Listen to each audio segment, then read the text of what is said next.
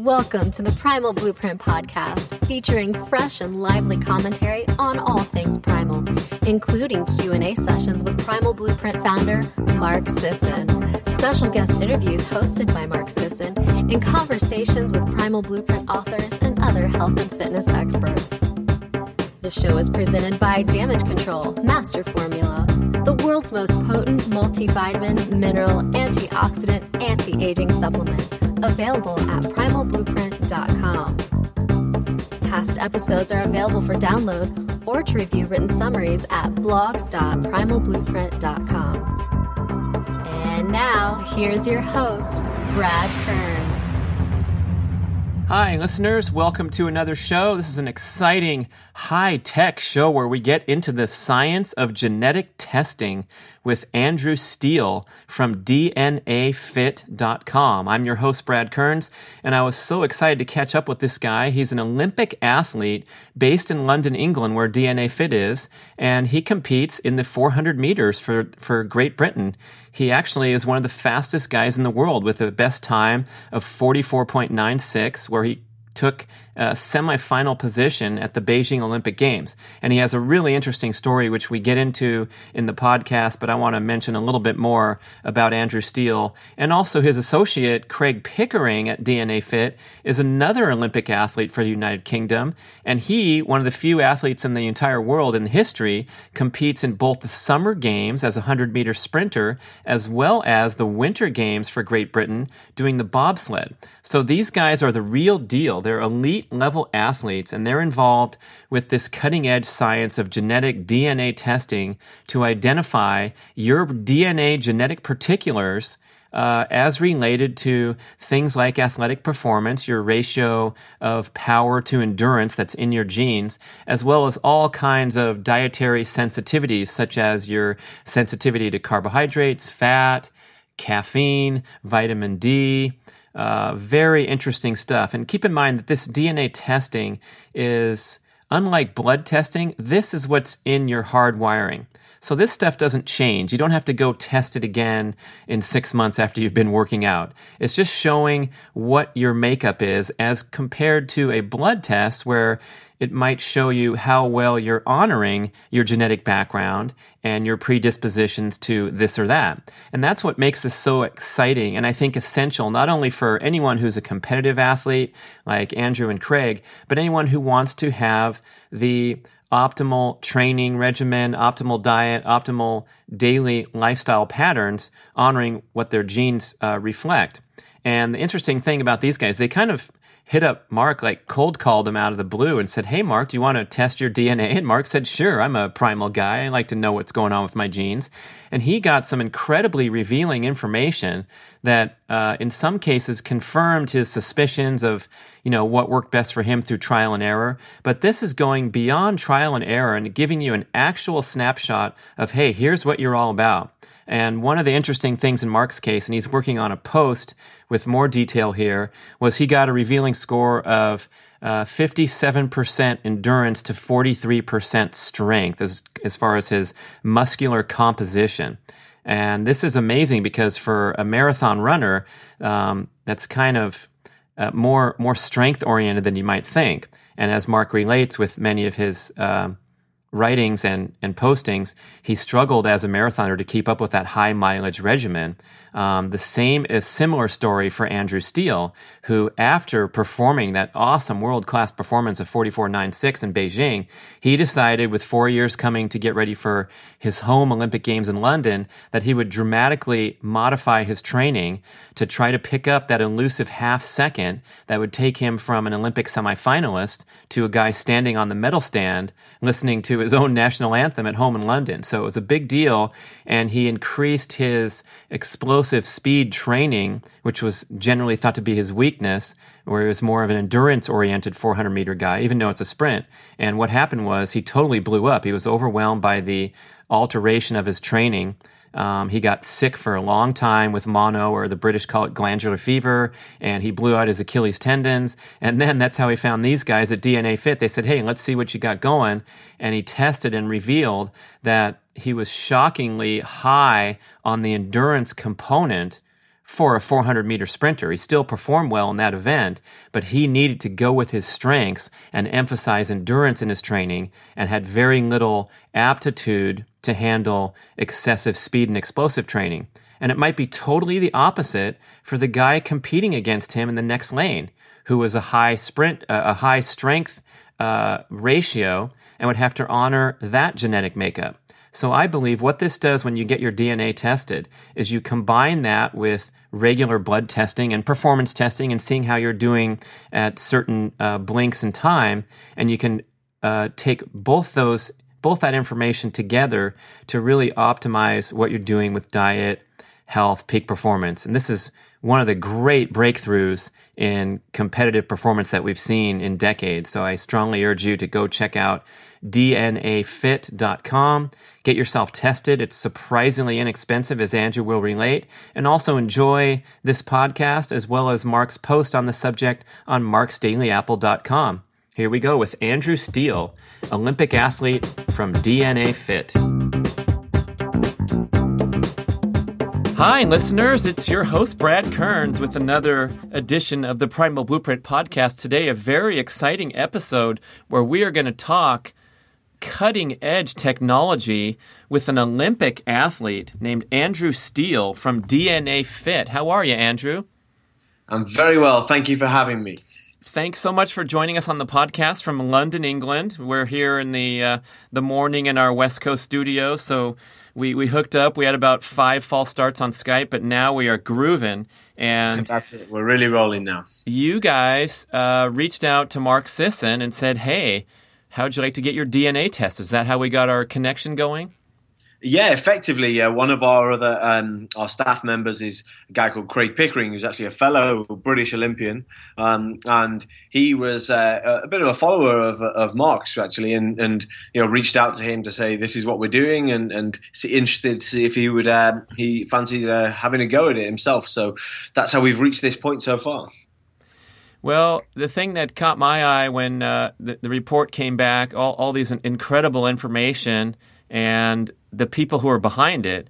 And so I'm talking right now to one of the great 400-meter runners on the planet with your amazing 44.94 in the 400 meters. You made the semifinals of the Beijing Olympics. We're on the Great Britain 4x4 team who are battling in there for a medal, the British national champion. So, the legitimacy of the operation. And then you go on your website and you look and see there's PhDs all over the place in biochemistry and molecular genetics and nutrigenomics. So you've assembled a pretty awesome team. And we're going to get into in a moment your own personal journey about how you found the company and the triumphs and setbacks in your athletic career that led you down this path. But why don't we first talk about what is this offering that you can get at DNAFit, and what did you do for Mark? Okay, great. So basically, it's very simple, actually. People get a little bit scared by the word genetics or DNA, and it's about trying to lower that barrier to entry to let people understand this is another source of information which they can take on board to help inform themselves over the best training and the best nutrition. We focus purely on exercise and fitness and nutrition genetics rather than anything sort of really big in terms of big health risks or anything along those lines. And the actual thing itself is just a simple swab test. It's a box that gets sent via the mail, and you take a little swab, looks like an earbud on the inside of your cheek, and return it to us, and we do the analysis at the laboratory and create a report for you. So we have a report on our fitness genetics, and then on a world called nutrigenetics, which is how our genes interact with our nutrition choices. So Mark shared the report with us, and some pretty amazing conclusions or information was shared. And the one that really stood out for me, and for any listener that's into fitness or competitive athletics of any kind, is that you guys gave him a pie chart indicating that his genetic makeup was 43% power, strength, and 57% endurance. So the relevance there is tremendous. Tell me about what that means for an athlete. Okay, great. So what this doesn't mean is really important too. So this does not tell someone what they can or can't do. It's no way is it a kind of talent identification or a reason to change somebody's goal. But what we do is we report on a sort of whole swathe of genes, which are the most researched genes in relation to response to power-based training or endurance-based training. So power activity, endurance activity. And from that, we put them through an algorithm which uses the weight of research behind them as markers and genetic ranking scores to create an end result. And what we do is we use that to tailor and tweak the training methodologies that someone uses, the fitness activities that they choose to reach their goal, whatever that goal may be. And I think it's really important that people understand there's no such thing as a good or bad profile here or a can or can't do. There's just extra information to help you tweak it. So in someone like Mark's case, Mark is around, he's what I'd call kind of more or less a full mix. You know, he's got a little bit of a bias towards the endurance potential. So we look at the versions of the key genes which an individual has and what the research says about that gene's activity or that gene's association. And from that, we're able to guide someone, just guide. It's not the be all and end all, but it's an important parameter to take on board when choosing the type of training you do. It might be looking at the rep and set structure that you do in the gym, or it might be how you break down your cardio work from high intensity to low intensity or vice versa. So we use it to individualize because it can be a very confusing world for someone who's trying to just get fit or get healthy, eat better, do some more activity. You read like the media every week, it's a different like fad diet or it's a different workout craze, and it's very, very confusing. So we're just trying to help use genetics to identify the right path for an individual from the start, rather than waiting till they try error, get it wrong, try again, get it wrong, try until you find the right thing by a trial and error process. We're just trying to help identify from the very start. So let's think of Mark. Mark's what we'd call sort of a mix with endurance bias. So that means he has a few more key gene results which are associated with a response to endurance type activities as opposed to power. But he does have one very key like power gene, as it were. That's a very simple phrase to use, but there's a gene called the ACE gene, the angiotensin converting enzyme is its long name. And depending on the version of that you have, it can either be associated with a better response to power or a better response to endurance, or half and half.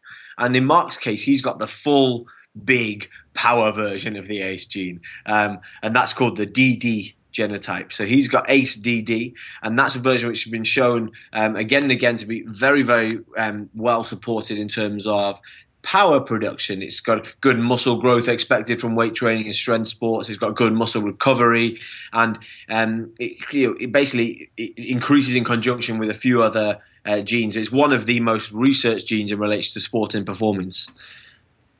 Yeah, it was a bit of an eye-opener. I talked through this with Mark because, as many listeners know, his serious athletic background when he was elite level was marathon running and Ironman triathlon, which is extreme endurance. But he comes up with a score that suggests aptitude for power and strength. And today, long past his elite athletic career, he's been achieving great performances in the gym, especially for his age, and an explosive sport like ultimate frisbee. So perhaps if he had to do it over, maybe marathon and Ironman were not exactly identical to his genetic profile. No, I wouldn't do that. So that's the point: is that there's no sort of right or wrong profile for a given event, just how you would train. So what we'd do is if Mark was saying, okay, look, I want to run an Ironman. I've got an Ironman coming up. I want to do the very best training possible for me. We just wouldn't neglect the fact that he's got a pretty important gene result in terms of power response there too. So the traditional training program for a very long endurance sport involves basically very long endurance. That's how you train for a very long endurance race. You go for an extremely long bike ride, extremely long swim, extremely long run, again and again until you can hit those distances. Now, what we might say there is, look, there's a couple of genes here which you've got, and only a couple. You've still got the majority of endurance, but there's a couple of genes we want to take advantage of here. So we're going to look at some strength exercises or some strength work in order to increase your endurance performance, rather than just do the pure endurance side of things, because we don't want to neglect like a whole part of your genetic makeup. Oh, that's great, Andrew. I appreciate you clarifying that. And it reminds me of David Epstein's book, The Sports Gene, which has got a lot of attention on the details of genetic science and sport. And one of the conclusions he makes is that it's not all in the genes. There's environmental things, there's training, and there's passion and desire. And the chosen sport or activity for the athlete has a lot to do with their personal preference and also their success or failure as they compete. And so let me ask you a question. Like in your case or in Craig's case, you guys are extremely high-end performers in very short duration events. So how did your profiles come out, and how did that affect your training? Well, I mean, I'll tell you what I'll do is I'll tell the listeners a little bit of my story. I don't want to bore people with a full recount of my life, but effectively, the reason I came to be involved with genetic testing in fitness and nutrition in sport is actually from a personal experience, and it gives it some context. So I'm a 400-meter runner. And for those that really don't know their track and field, that's one lap of the track. It's officially a sprint. Now, it's a long sprint, but it is officially a sprint. So I'm at an elite level, and as you mentioned, I'm very impressed by your statistical knowledge there, Brad. But I reached the semi-final of the Beijing Olympic Games in 2008 and made a breakthrough in terms of time there, running under 45 seconds for the first time in my career.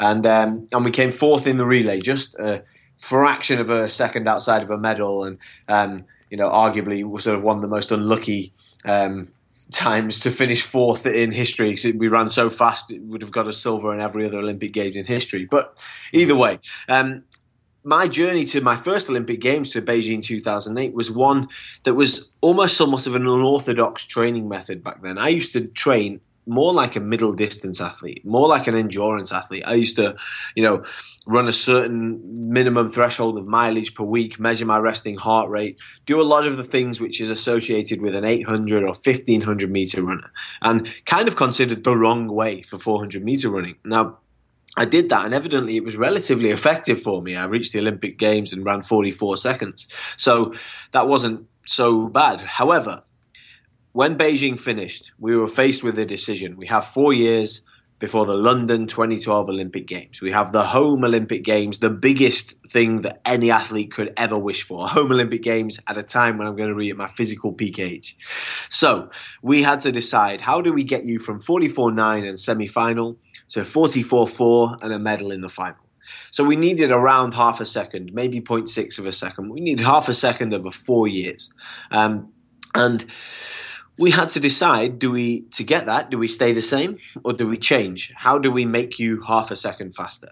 And it was obvious watching me run back then that my weakness was my short speed, my acceleration from the blocks, my 0 to 50 meters was much, much weaker than my competitors. However, I cancelled it out with being much, much stronger than my competitors in the last 50 meters of the race, because I did all this endurance training, of course. So we said, look, you can get half a second by just getting as good as the other guys at the first bit of the race. So we decided that's how we needed to go. And that's the more normal way for 400 meter runners. That's kind of how it's generally done at the top level, with sprint training with some endurance, as opposed to endurance training with some sprint, which is what I used to do. Mm-hmm. So we made a change. And you work in 4-year cycles, of course. So we said 4 years, this is what we're going to do. And we did that, and we went ahead and we did some great work. A couple of other things happened over the 4 years before London 2012. I had a partial rupture of my Achilles tendon, and actually had mononucleosis, or we call it glandular fever here in the UK, but mono basically for about 18 months, which didn't help. But effectively what happened over 4 years was I didn't improve, and I actually went a little bit backwards. I went from running 44.9 to running about 45.9, 45.8 at my best. And so on the day of selection for London 2012, I missed out. And it was obviously quite more than disappointing, that's an understatement, but I missed out on the home Olympic Games and something I've been working for 7 years.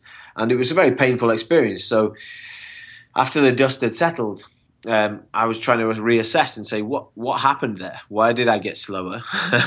Why did things go so wrong? And also, what am I going to do now to fix that? How am I going to make sure I'm back to my best by 2016, by the Rio Olympic Games?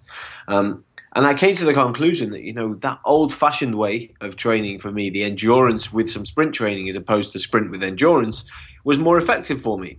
I thought, over those 4 years that I did the power development, I didn't really get that much better at my power side, but I almost lost my individual calling card, which was my very, very good endurance at the end of the race. So I decided, I'm going back to the old school, back to the way I used to run. And I made that decision and put things in place to do that. And shortly afterwards, I was actually on a training camp out in Scottsdale in Arizona, actually. And I got sent a little swab in the post, a little DNA swab. And it wasn't even called DNAFit at the time. And I said, okay, yeah, let's have a look at this. Let's do it. And when I got the results, I was so impressed with how it sort of showed me in black and white what I've been forced to learn through painful and quite costly trial and error over those 4 years, that I actually had a majority of endurance genetics, more than Mark, actually, and I had some key power genes too, of course, but I did have a majority of these genes which respond to endurance training more. I also had a couple of gene results which have a particularly high probability of Achilles tendon problems. So I had this Achilles tendon rupture, and I was like, yep, that's me. And then I had a slow recovery speed as well, and mononucleosis in sports is effectively an overtraining illness. So there was 3 big pieces of information there, which I just thought, look, if I'd had these 4 years prior, it wouldn't have changed everything, but it would have been an important influencer when I was making the decisions. And those that basically paid my bills were making the decisions on what was right for me too. So that was a really, really interesting eye-opener for me. And I effectively wrote an email back to the guy that sent me the test saying, by the way, this is what I found out from my career, and this is what you showed me. So well done. You've summed me up almost like that, and I wish I had this information earlier. And then we kept in touch, and before long, effectively, we had created DNAFit. And so it's obvious for me, of course, and I want your listeners to understand that it is of course obvious how we can use this in professional sport. We look at this power endurance response, the VO2 max response, injury risk, recovery speed, a whole host of diet markers. But the real power, almost to me, when we were first starting out, was like, how can this affect the everyday person that's trying to be more healthy, more fit, eat better, do more activity, basically just become a more healthy lifestyle. And the really interesting part is that people's motivation is so fragile. So in my case, I could get it wrong over 4 years, reassess and make a change, because that's my job. I'm a professional athlete. That's what I'm going to do. I'm not just going to stop. But in the everyday person, it's a very confusing world to get started on, like health and fitness. What workout should I do? What's the best diet? We've been told low fat most of our lives, then Atkins, then paleo, then 5-2. There's all these different schools of thought, and it can be very bewildering.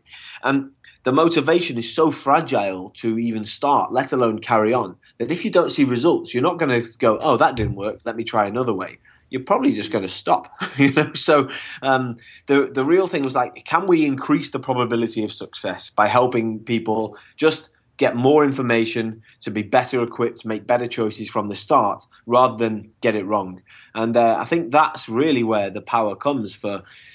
Professional sports is pretty obvious, but in everyday fitness enthusiasts, people that want to get healthier, want to get better at their chosen sport or whatever, then this is where the real power comes, to just point them in the right direction. Not change everything, because the environment is so important, their preference, their availability to train, what do they like doing, what don't they like doing, what do they eat, do they get too much stress after work or not? All those things are extremely important, but this is one extra parameter we can now add in to help guide you to the best choices.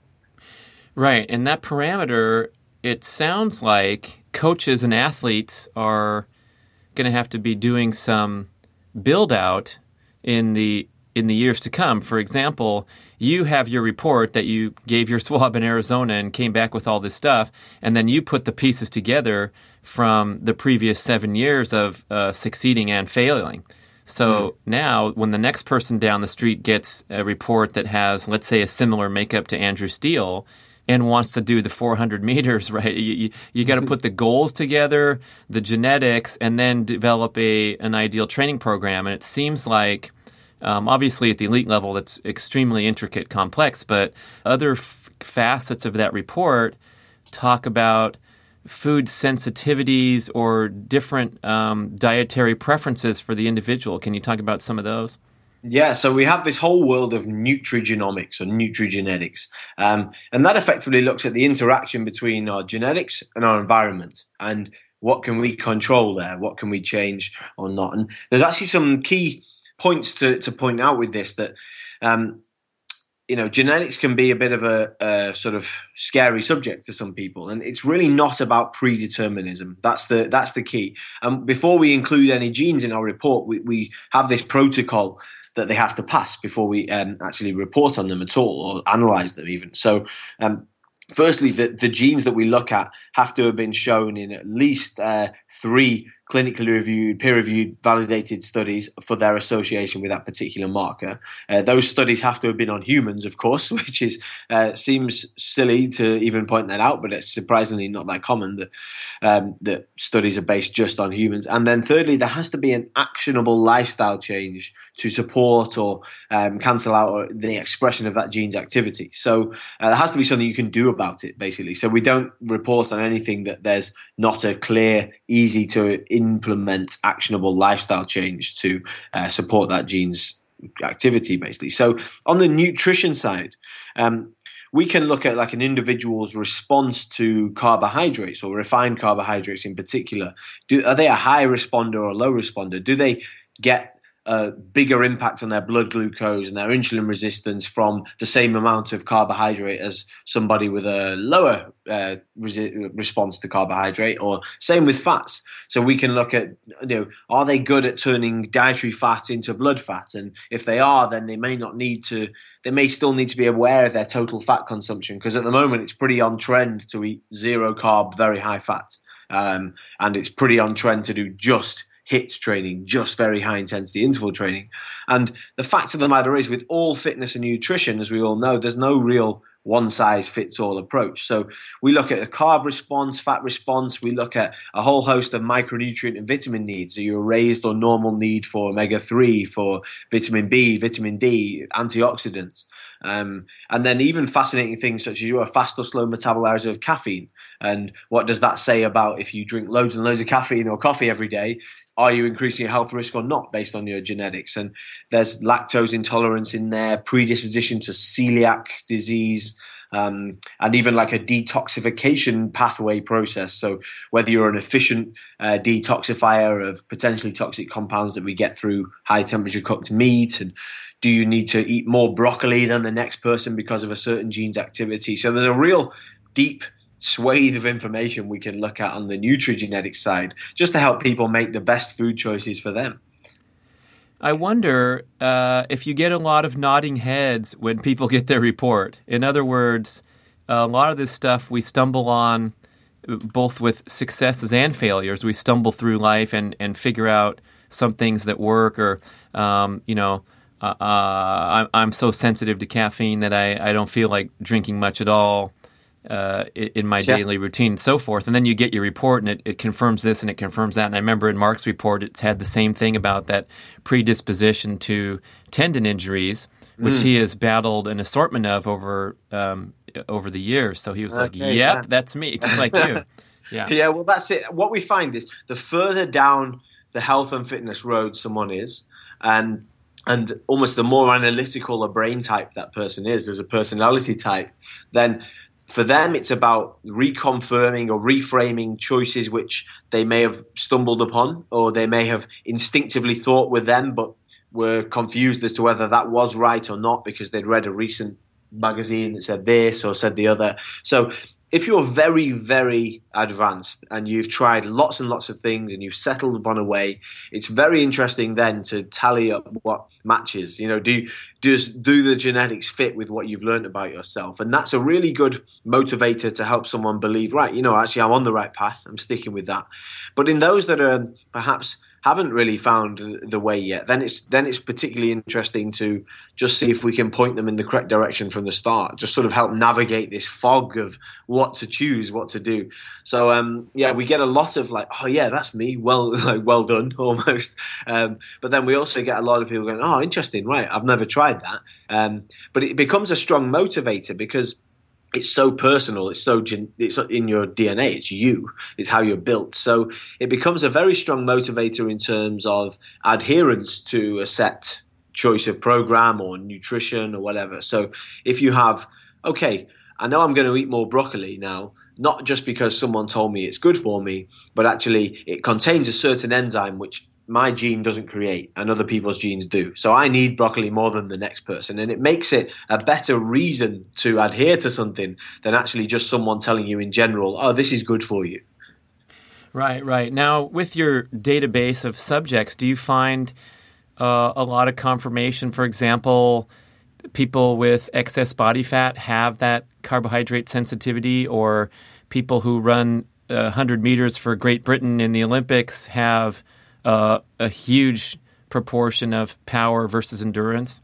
Well, there's a couple of key sort of genes that you can make some correlations with from our database of actual, you know, on the nutrition side or on the body fat side. There are some genes which are very well associated with propensity to becoming obese. And you know, we have those included in the panel. So, for example, there's a gene called the FTO gene, and that's sometimes talked about in the media as the fat gene or the obesity gene. Now, it's really not as simple as that. But the FTO gene is basically it's a protein associated with fat mass and obesity in humans. And one study found that people with the A version of this gene, so there's three possible versions you can have: AA, AT, or TT. And those with the AA version were almost 70% more likely to be obese in one study, which is fascinating, really. You know, so they're not entirely sure of why that is, but one of the reasons they think is because the A version codes for the creation of ghrelin, which is a hunger hormone. So basically, less sated. They have a larger hunger response than those with the TT version.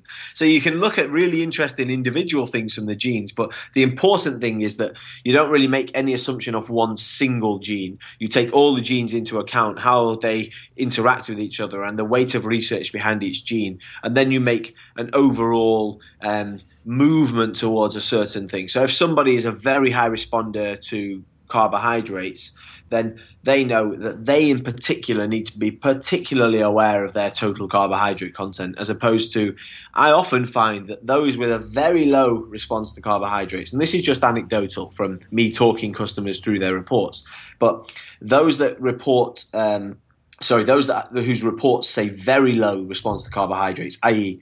they have the least response to them, they always seem to tell me that they have never really had a problem putting on weight.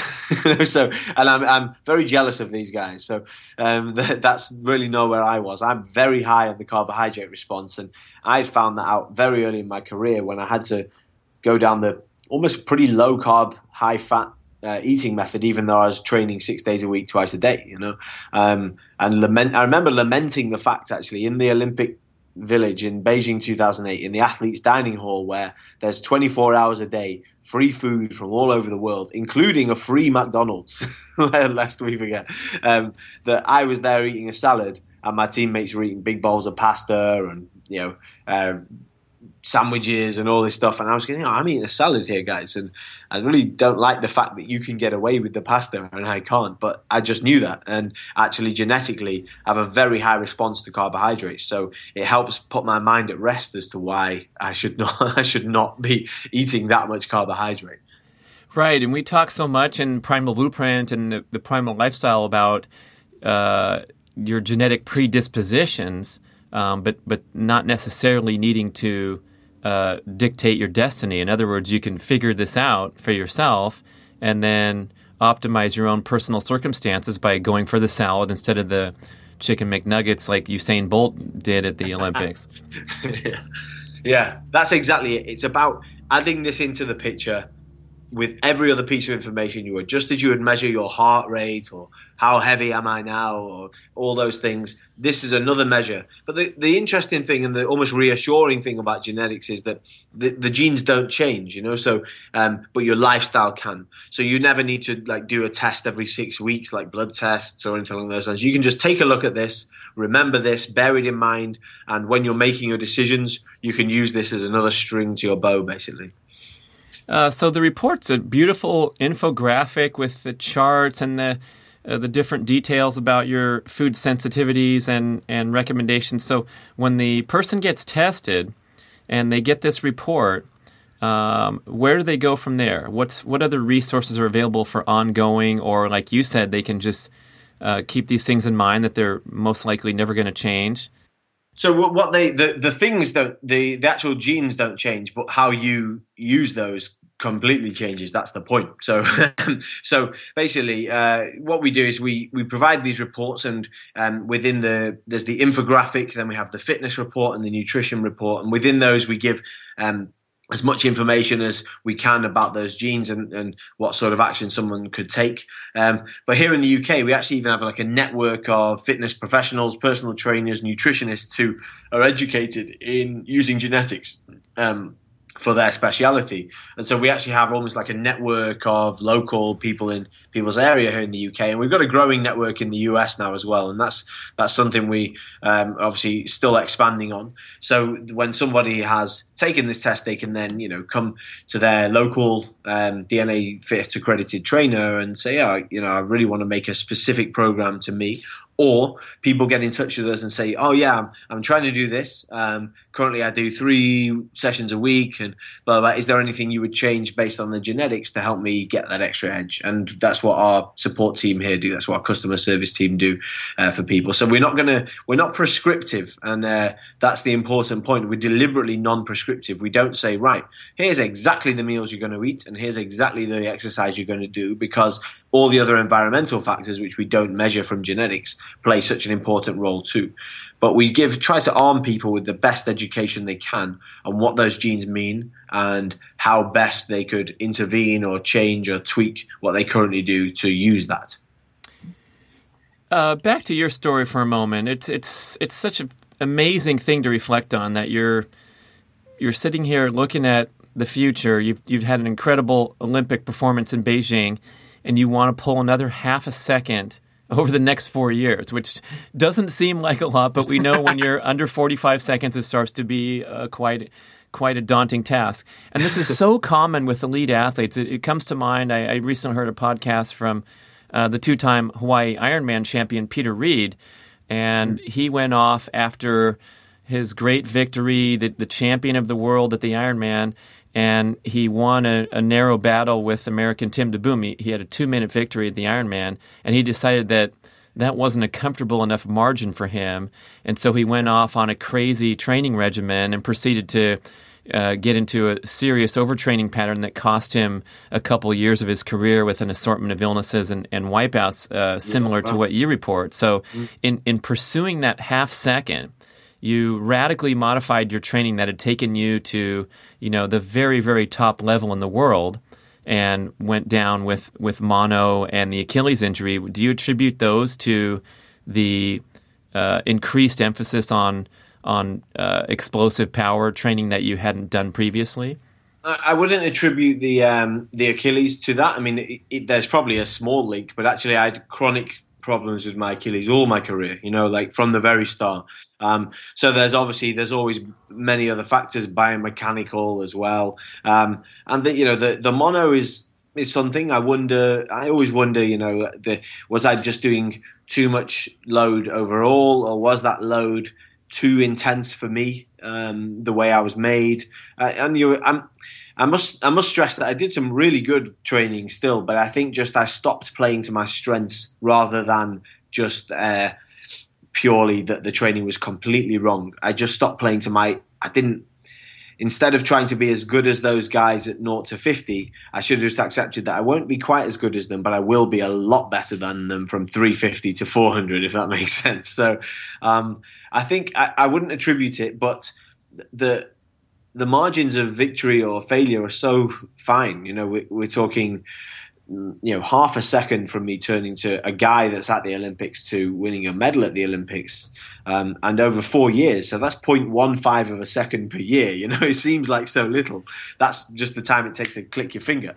That anything that's just a slightly wrong emphasis or stop sort of using what I've got was just enough it took to take the edge off my ability, basically. And I did some really good work and some really good training, but I just stopped really doing the stuff which I was a high responder to, which I was going to thrive off, Okay, then you got your report, and you're still going. You're going for 2016. That's right. I'm very much still going, and I'm very happy to report that obviously I made some good changes, and so much so you will have. If anyone looks at my performances, you'll see some 5,000 meter road races in there. So much so my endurance side of me, which is very unusual for a sprinter. But I've had actually 2014 season was my best season by far since Beijing. So fingers crossed that leads me on the path to back to Beijing this year. In fact, there's a World Championships in 2050 in the same stadium as the Beijing Olympic Games. So it'd be a great time for me to signal a return, and then fingers crossed back to well under 45 seconds in time for Rio 2016. Well, that's great news, and that is extremely unusual that a 400 guy's out there running 5K on the road. Is this just I mean, there's no precedent for that as far as I know. Not really, no. Yeah. I was actually quite good at it as well. So I won one, actually, one of the ones I did, which I really felt out of place winning, because the other guys don't slight, and they're very light on their feet, and I'm this heavy, sweating, bearded runner just appearing, but somehow out sprinting them at the end, So no, it's been really. I just use that as basically aerobic cardiovascular training, but I love the prolonged period of discomfort, because it reminds me very much of the feeling in the last 100 meters of a 400 meters. Amazing. Have you considered the 800, considering this endurance genetic talent you have? I always did sort of half consider the 800 during my career, because I used to do cross-country running when I was a younger athlete. But really, really crucially, I never wanted to be an 800 runner. And that's the really important thing. Just as David Epstein talks about in The Sports Gene, the desire, the choice, the preference is so much more important than anything else. That's why we would never change somebody's goal based on genetics alone. And that's really, really important. So for me, okay, I might say, look, you're a high responder to this, so the training you do would be fairly appropriate for 800 meter running too. But I'm not inspired by that event. I was inspired by the 400, and that's what really can lead you to greatness, really, to the highest level, is actually caring about performing in what you do. Yeah, and back to the average person, like you said, that your company's focused on serving them too, and the dietary reports and particulars that you get. You might learn that if you're really sensitive to carbs and really sensitive to caffeine and happen to have those as centerpieces in your diet and happen to feel lousy as a consequence, it might be a good opportunity to take a look at your habits, take a look at your life goals, and make some modifications based on your genetics, even though in the short term it might feel like, oh boy, I don't get to have my 4 cups of coffee every day. Yeah, that's it. We're just trying to say, like, you might think this is trivial to you, but, so many people don't feel right in their daily life. I feel tired, and actually, sometimes it could be a really simple change that you make, and who knows, maybe part of your genetics is influencing something there, and you can just change to almost play to your strengths in that respect too, away from the elite sport world. Okay, so we're going to go to DNAFit, DNAFit.com, correct? That's right, yep. And we can sign up to get our own personal test for, was it $2,000? No, far less. Gosh, no, we'd be doing very well if we managed to make people pay that much money. It's about $400 for the top level, but we have a entry level which is £99. So I guess that's around $150. So yeah, no, much less than that, Brad. So and that's what we do. We order a kit. The kit will come to you by the mail. You take the swab at home and send it back to us in the mail.